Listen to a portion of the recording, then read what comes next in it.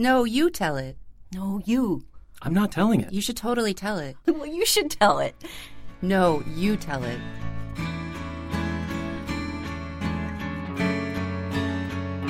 No, You Tell It is a series that switches up the storytelling. So each performer writes a true life tale and then, switching with a partner, performs the other person's story, giving everyone involved the chance to share their own stories and experience someone else's.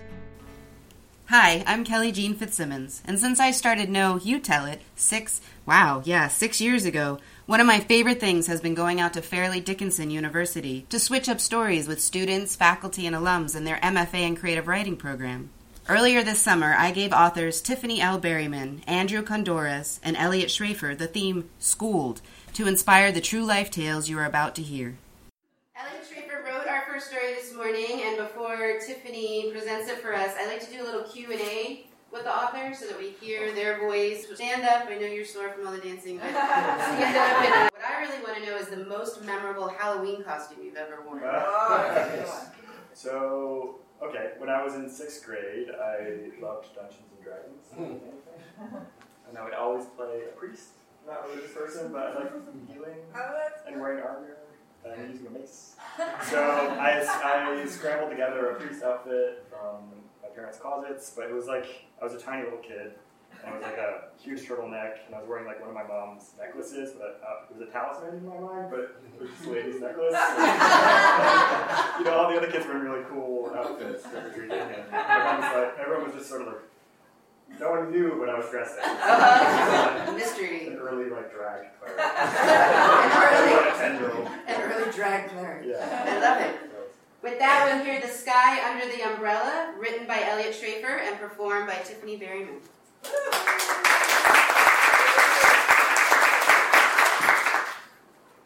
Umbrellas don't do well by me.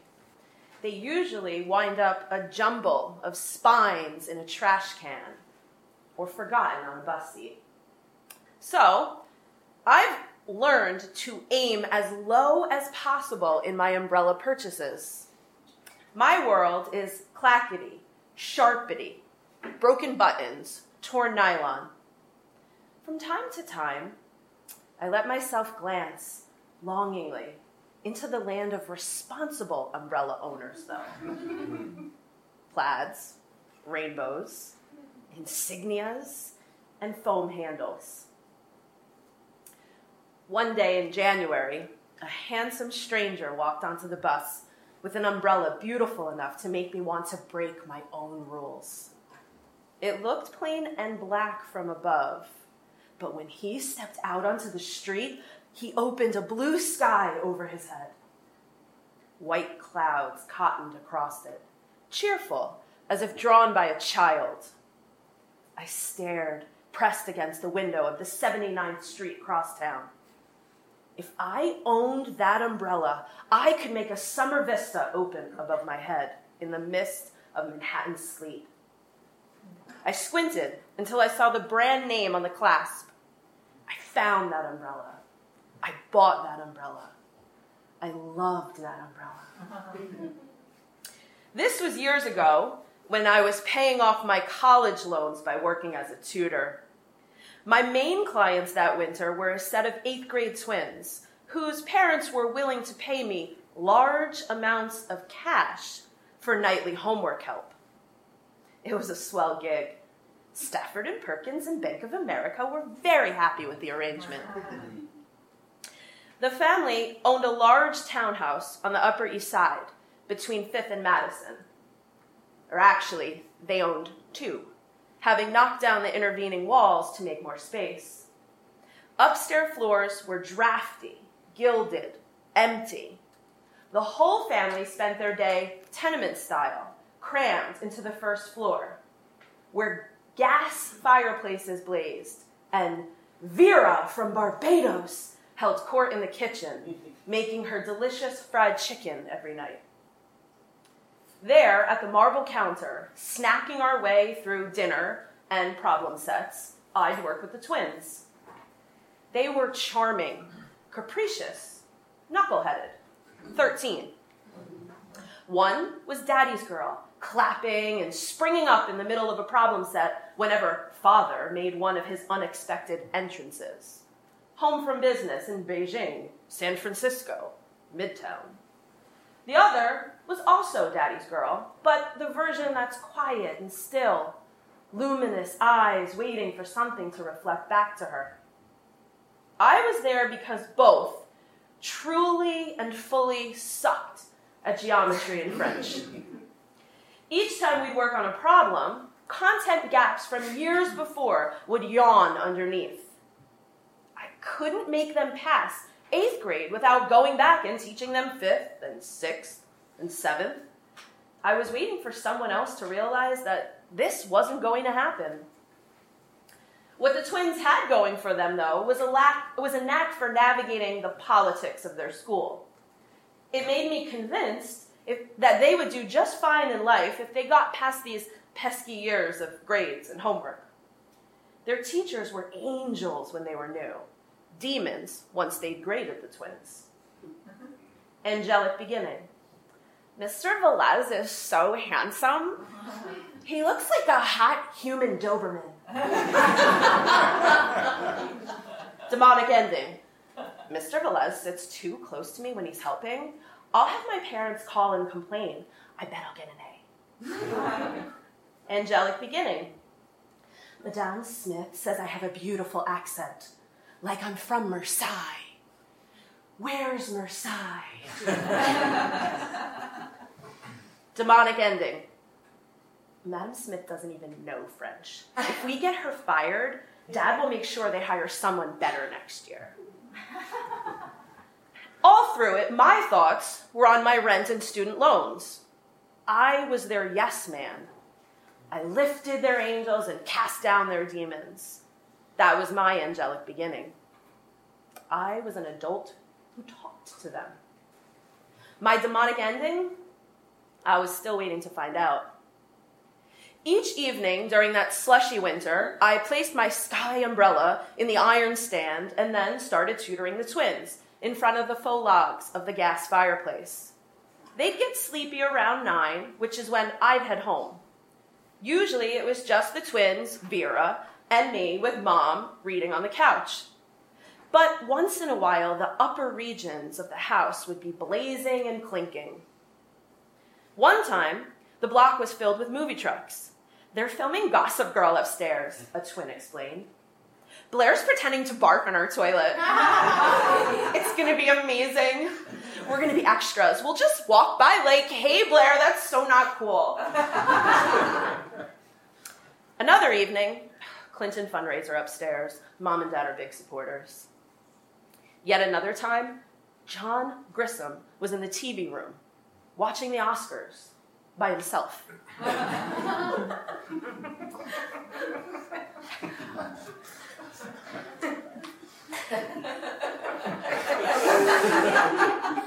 I could chat for hours with the twins' mother about books and politics and gossip. Whenever I ran into their father, though, it was like I encountered a weather event instead of a person. Forbes listed him as among the 150 wealthiest people in America. His job was reinvesting his own wealth. I didn't have anything interesting to say about that. I was poor, but went to Harvard, was gay, but mispronounced Hermes. Think I confused him. I don't know, whatever the cause, something short-circuited between us. There was a prize for a bookish outsider in the world of the girls and their mother. Father, though, glided by me like a car passing a pedestrian.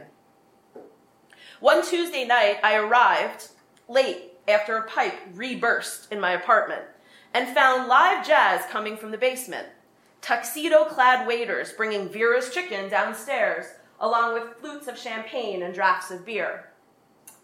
Dad runs a high-stake poker game once a month, a twin explained between conjugations. $25K buy-in. A waiter raised an eyebrow at me as he headed down.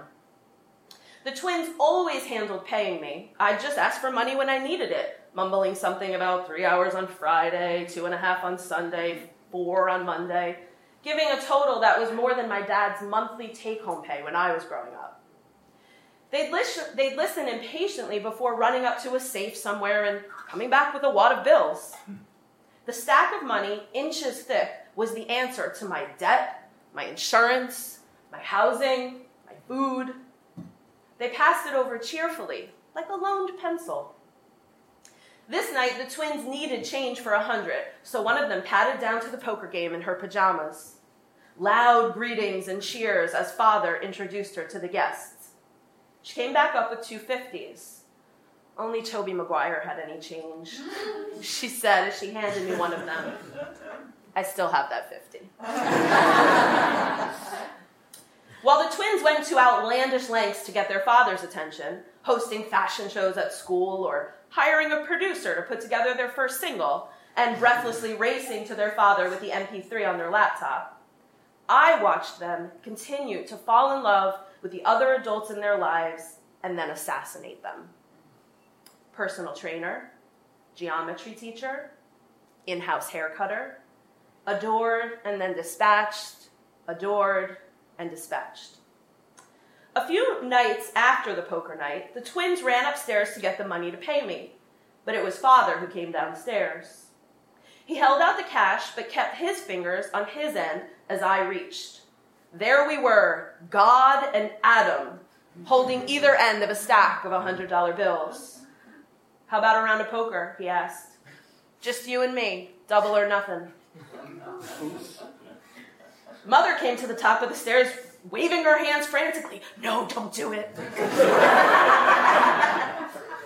No, thanks, I said.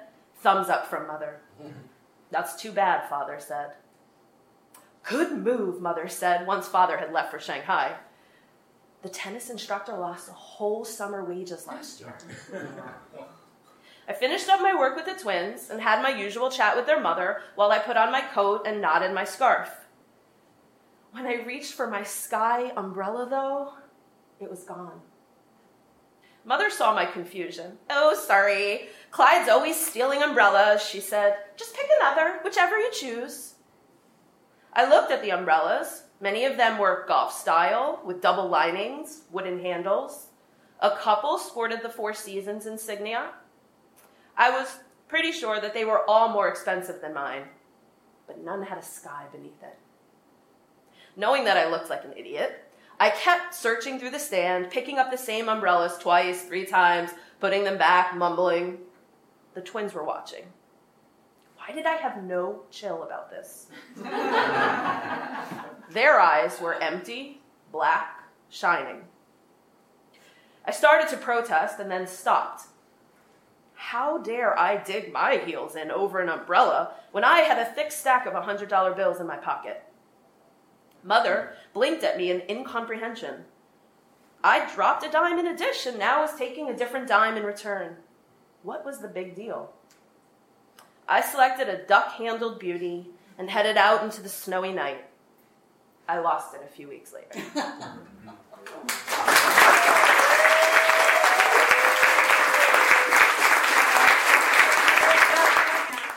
Switching it up, our second story was written by Tiffany, and my question for you, before Andrew presents your story, is living or dead, who would you most like to go on a pub crawl with? And plus no hangover. Oh. Mickey Rourke. Why did that just like, you looked at me like it was so obvious. Why did that pop in your head? I don't know, actually. I have no idea where that came from. The universe. What do you imagine that would be your drink of choice, or the build of drinks? All of them. All of them. So the answer is all the pubs, all the drinks, and Mickey Rourke. Mickey Rourke. Right. Perfect. Yeah. So with that, we're going to hear Every Which Way, written by Tiffany and performed by Andrew. Every which way. We need to talk. My supervisor's lips are pursed like she's just sucked a lemon. The expression on her face suggests this is going to be painful. For me. Helen Weinberg is a woman not to be trifled with, and she never lets me forget it. But something about her posture makes me think it's serious. Right now, her beady eyes are fixed on an imaginary spot somewhere on the wall behind me. I can feel the heat of the crucible closing in, like she's Reverend Paris and I'm about to be burned at the stake. Or maybe teaching has turned my mind and I'm just being paranoid. Either way, I'm cooked. What could she possibly want to talk about? Are my clothes too tight? Too loose? Am I too tight? Too loose? Did I curse again? Sometimes that happens. Shit. It's always happening. But this is New Jersey. There are no delicate flowers here. Least of all, Helen fucking Weinberg. There's a problem, she says. Yeah, I gathered that. After all, it's my first year teaching high school English. Everything's a problem. Problems are sort of a thing around here. Education has become a liability, and the teacher is its currency. Something wrong? Blame the teacher. Left hand, don't you dare look at what the right hand is doing. And all the while, the politicians profess their love for the fine educators of the Garden State while digging into the coffers to finance their back alley soprano-like deals. What have I gotten myself into? I turn to Jeremy, a student who'd been offering various excuses about his missing homework, and tell him he needs to get his life together. Sure thing. He gives me a nod and strolls into the crowded hallway. Jeremy isn't in a rush to get to his next class, or anywhere for that matter. I feel his apathy seeping into my soul. Let's step into my office, Helen says. I follow her into the tiny room that really should be a broom closet. It smells like forgotten dreams and dust, and the 3 million damaged books that Helen is too sentimental to discard, even though her heart is made of ice, and Tessa D'Urberville hasn't been on the curriculum since 1973. Helen can't let go of anything. I take a seat and wait for the bomb to drop. I don't want to talk. I want to go home and sleep for 30 years. Then I want to wake up, make a sandwich, and die. Helen wants me to beg for my life. I can tell by the way she slowly takes off her lime green blazer. Yeah, it's lime green. I only mention the color because it makes me think of slime, which makes me think of boogers, which makes me think my fashion choices aren't the reason she's getting ready to destroy my life. She folds it over the back of her leather chair and takes a deep breath, as if gathering the strength to deal with me. Like she can't even. I would ask her if I'd done something wrong, but that would be seen as a confession. Helen Weinberg hates weak women. She pounces on them, digging her claws in at the first sign of divergence. Plus, I'm exhausted. In the last 2 weeks, I've graded 150 essays, fought an epic battle with the copy machine, which may or may not have resulted in a sprained wrist, and hand-cut 75 paper leaves in various autumnal colors for a word tree that I won't find the time to assemble until after winter break. I'm not winning. It's the beginning of November, and I've aged a solid 15 years since the first day of school. The thing they don't tell you about teaching is that to be any good at it, you'll be second-guessing yourself, crying, and curled in the fetal position every night if you aren't careful. Only the really good teachers care enough to fall apart. As an added bonus, the flu started early this year thanks to a hefty combination of the hot, humid Indian summer, a hay fever onslaught, and the mold growing in the ceiling above the book closet at the back of the room. You're damn right, Helen. We need to talk. Pay no attention to the fuzzy growth on the spine of your literature, kids. That's how the flavor gets in. There's no shortage of insufficient metaphors that attempt to capture the essence of teaching. I've heard people compare it to a blind date, a marathon, an extended dark night of the soul. But the truth is, none of them encapsulate all the nuances, hidden challenges, amazing gems, or the unexpected things they don't cover in education courses. You know, like the mold. Honestly, teaching is a bit like riding a roller coaster, as cliche as it might sound. Some days you're climbing an endless hill, waiting for the bottom to drop out from under you, and other days you're free-falling into the depths of despair. Not to dramatically oversell it or anything. Today it sucks, tomorrow you're a genius. Hero, go. Hero, go. And so on. Mrs. Raymond has filed an HIB violation against you on behalf of her daughter, Kayla. Helen Weinberg's smirk suggests she's enjoying this. Who is Kayla Raymond, I think? Wow, I say. For a first-year teacher, I knew a lot of important things. The code to the copier, that my lesson plans are due on Monday at 8 a.m., and that my supervisor, Helen fucking Weinberg, is the pits. The list of things I don't know is much longer. You know, things like my students' quirks or the dragons that haunt them in the night. Or their names. Not really. I mean, it's only been a few weeks, and at this point, they all look the same. The apathy, the attitude, the amazing ability to text and walk at the same time. Who could blame me? Helen Weinberg. That's who. So, what happens now, I asked.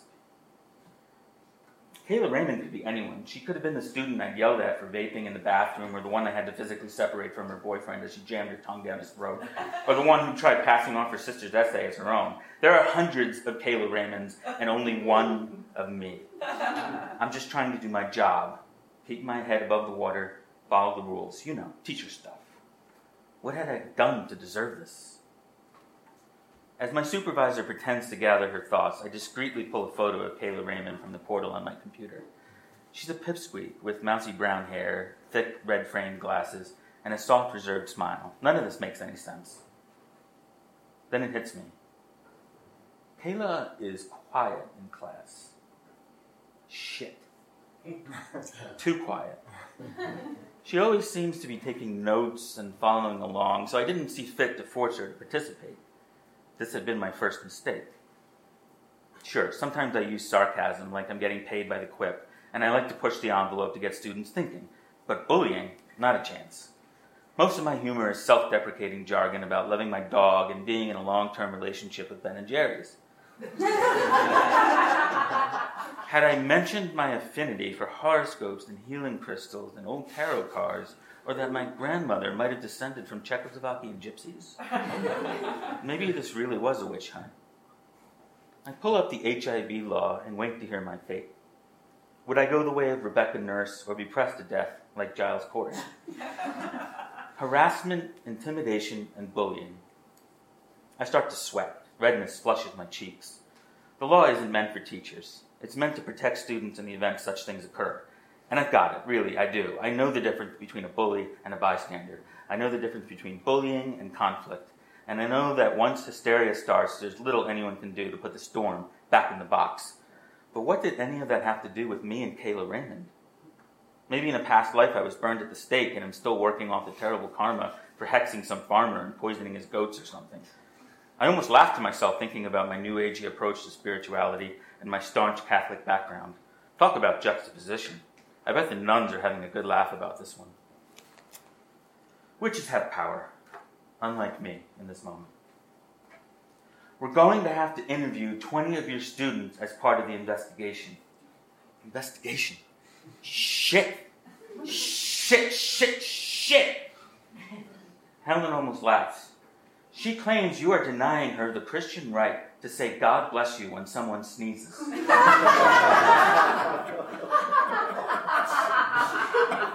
It is a witch hunt. I nearly fall out of my chair. If you've ever been in an allergy-infested classroom when students are trying to take a test or write an essay or independently read and one person sneezes, the cacophony of giggles is deafening. So I told them not to call out, not to say God bless you. I want to explain to Helen that my classroom management strategy is to personally bless my students using the powers of all the gods and goddesses of the universe before a major test. Allah, Buddha, Jesus, the forest wood nymphs, and King LeBron James. I was careful to include all the greats. Most of my students laughed. None of them ever called out again. But Helen Weinberg isn't interested. She's looking at that imaginary spot on the wall with a scowl on her face again. And she takes a breath, folds her hands on the desk, and tilts her head to the side, all serious-like. Great, there's more. Apparently, Kayla's been keeping a diary of all the things you said in the classroom. Holy Tituba. Kayla Raymond had interpreted things I said through a dirty filter. I didn't stand a chance. Stories about my Hungarian grandfather's nickname of Ivan the Terrible had been twisted into abusive tales of woe. The time I pretended to look into my imaginary crystal ball to warn of an upcoming reading check quiz had morphed into me portending to divine the future by ill-gotten means, actual words used. Joking with lazy Jeremy about his lack of academic motivation had made Kayla so worried about the quality of her own work that she cried all night long, and according to her mother, made herself sick anytime she merely thought about coming to my class. Never mind that Jeremy and I have a stellar rapport, and his father explicitly told me to stay on his ass all year. I was only following directions. Look where that got me. Sitting across from Helen Weinberg, trying desperately to choke back my tears, I'm baffled. Neither Kayla nor her mother, Mrs. Raymond, had ever spoken to me about any of this. They simply went all the way to the top because the class transfer request was not honored. And now I was being accused of bullying, bigotry, and witchcraft. Witchcraft. Like, okay. So, what happens now? I asked wearily. The committee will review the evidence after the investigation. Yeah, I think. They probably did the same thing in Salem, too. Days later, I haven't been able to sleep, and it shows on my face. I feel like a fool, and even less like a teacher. The whole time I've been thinking this student was taking notes about To Kill a Mockingbird, and she was rewriting The Damn Crucible. And then I remember something Atticus says in the novel. You never really understand a person until you consider things from his point of view, until you climb inside of his skin and walk around in it. I've been preoccupied with the what of my job, preparing to teach the content and the rules and tests and essays and standards and all of that, but I'd forgotten about the why. And then I was teaching humans, children who just left the surety of 8th grade and wandered into this big bad land of high school and all it entails. Crossing over, experiencing other realms of existence. Sounds supernatural to me. But my students aren't imaginary. They are real, living, breathing creatures with moods and hopes and fears. And fear is a powerful accelerant. After the investigation cleared me of any wrongdoing, the vice principal shared the official report with me. He had a good laugh. In the end, they transferred Kayla to another class for my own protection. How's that for irony? I think maybe she didn't learn half as much as I did from the experience. Hey, favorite teacher. I hear you were accused of being a witch. It's the boy who started this whole thing, lazy Jeremy. The one who forgets his homework. Today he's smiling, and I smile back. He was one of the kids who testified on my behalf. Yeah, fear causes people to do crazy things. Are you a witch? He asks with a twinkle in his eye.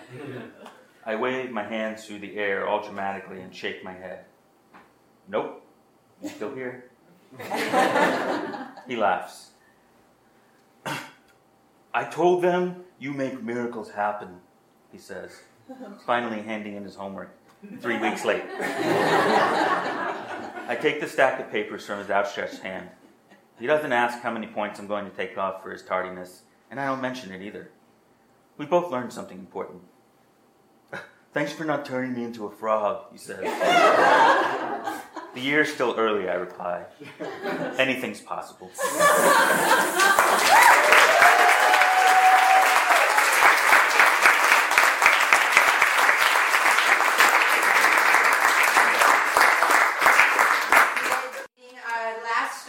This morning, everybody wants to sit down, but I'm going to have to stand back up. Was written by Andrew Condoris.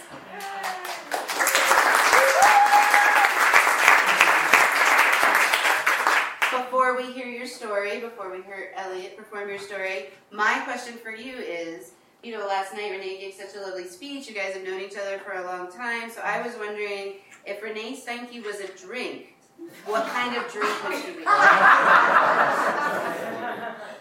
I think she would be... I know she's a martini, I just don't know whether it's dirty or not.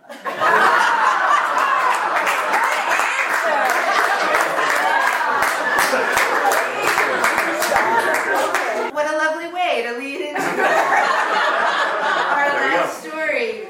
Written by Andrew, performed by Elliot. We're going to hear The Turtle. the turtle. Close your eyes. Seriously. Close your eyes. Close your eyes, man. I'm going to tell you about a student of mine. I'm an English tutor, you see, and I normally work with high school students. This particular student was a freshman when I first started working with him. Are your eyes closed? No peeking? Okay, so imagine a tall, strapping lad with a smile that makes folks swoon. A smile that fully satisfies the equation, if you will, of the face.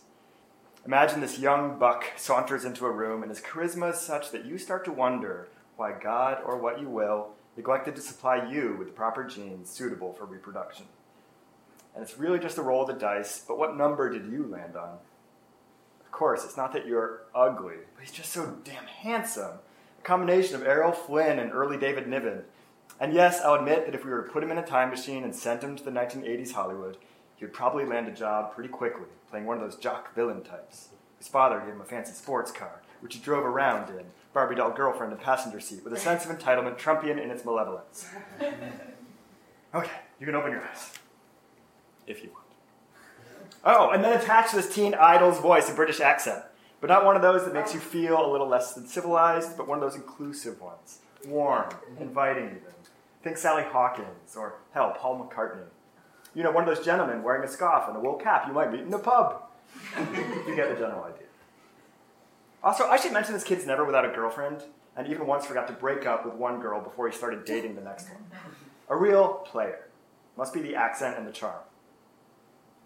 Both of which I lack, but this little story isn't about me. Okay, well, it sort of is, but that we're not just going there yet.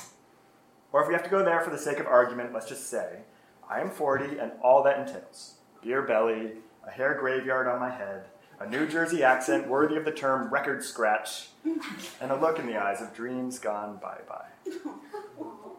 But this vision of beauty, this Lawrence self, is not without his flaws.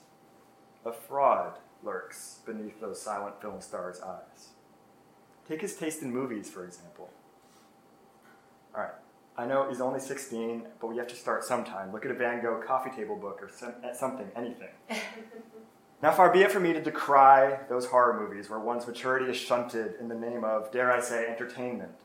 But there's something to be said about culture. Either one has it or one doesn't. Lawrence self doesn't. What kind of movies do you like? I asked Larry when we first met in a study room at the public library. I was trying to get to know him before we started working together, build a relationship. He looked around the room and spoke. I like horror movies. What type of horror movies? Anything with blood and torture?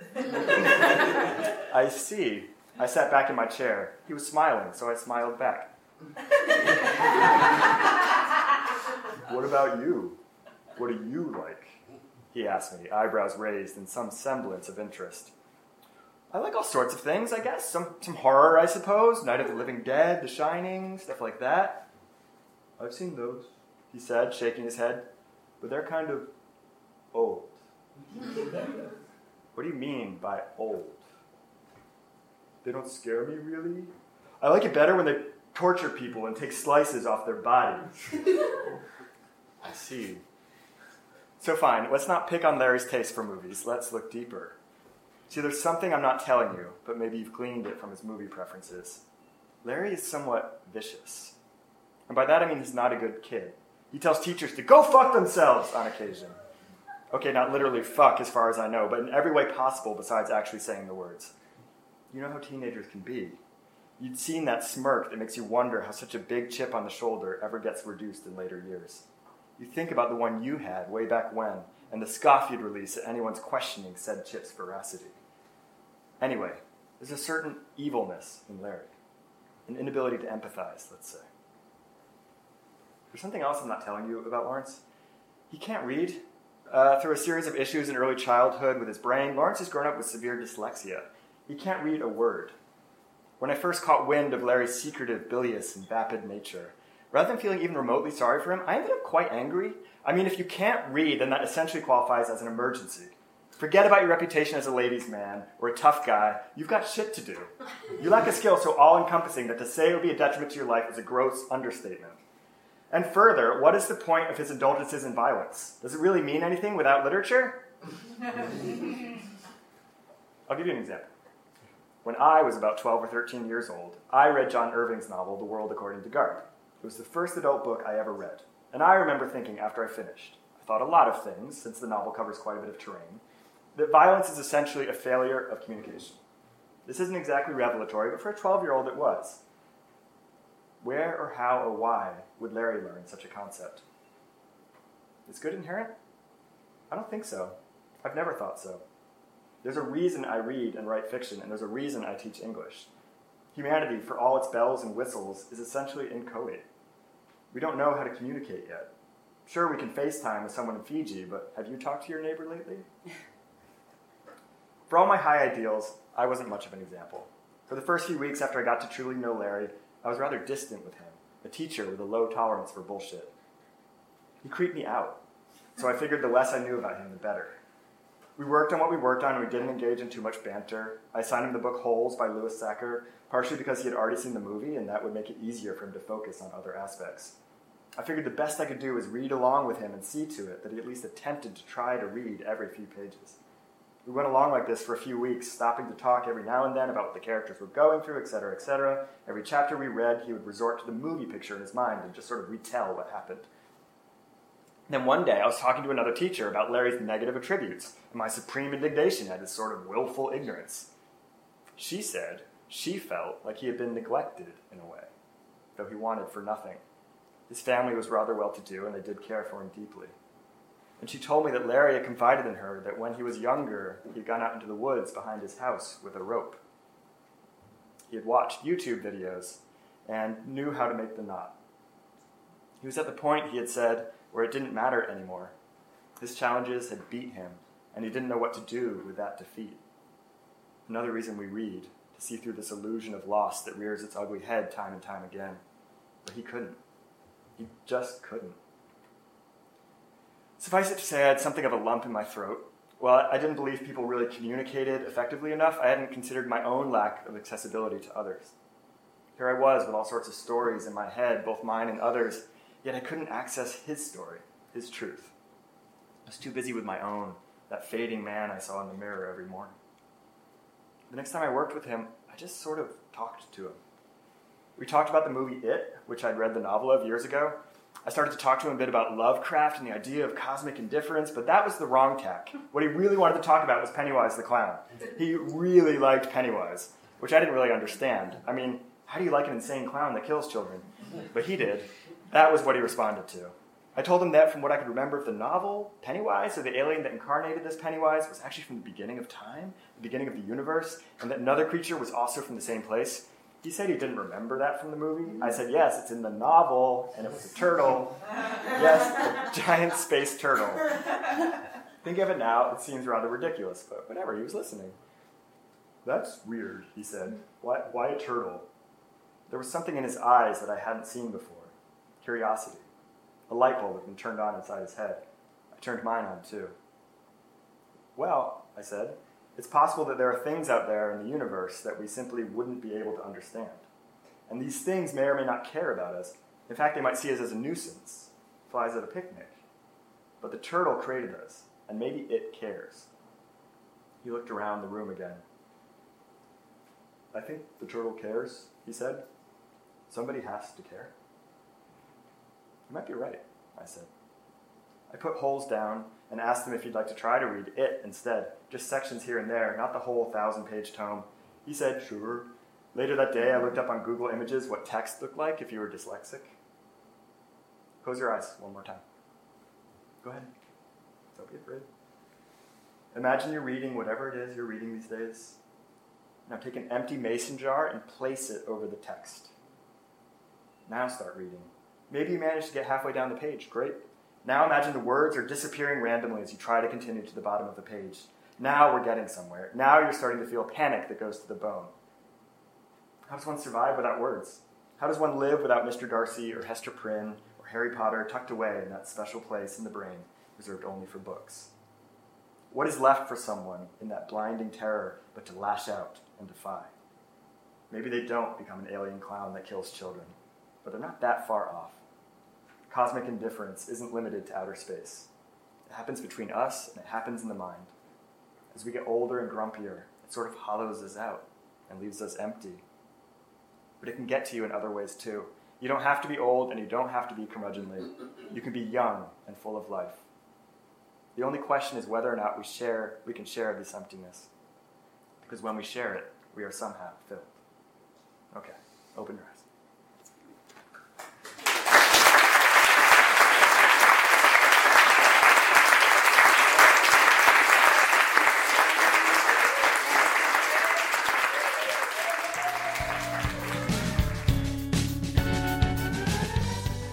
That's it. Thanks for joining us for this installment of No, You Tell It. Visit us on the web at knowyoutellit.com.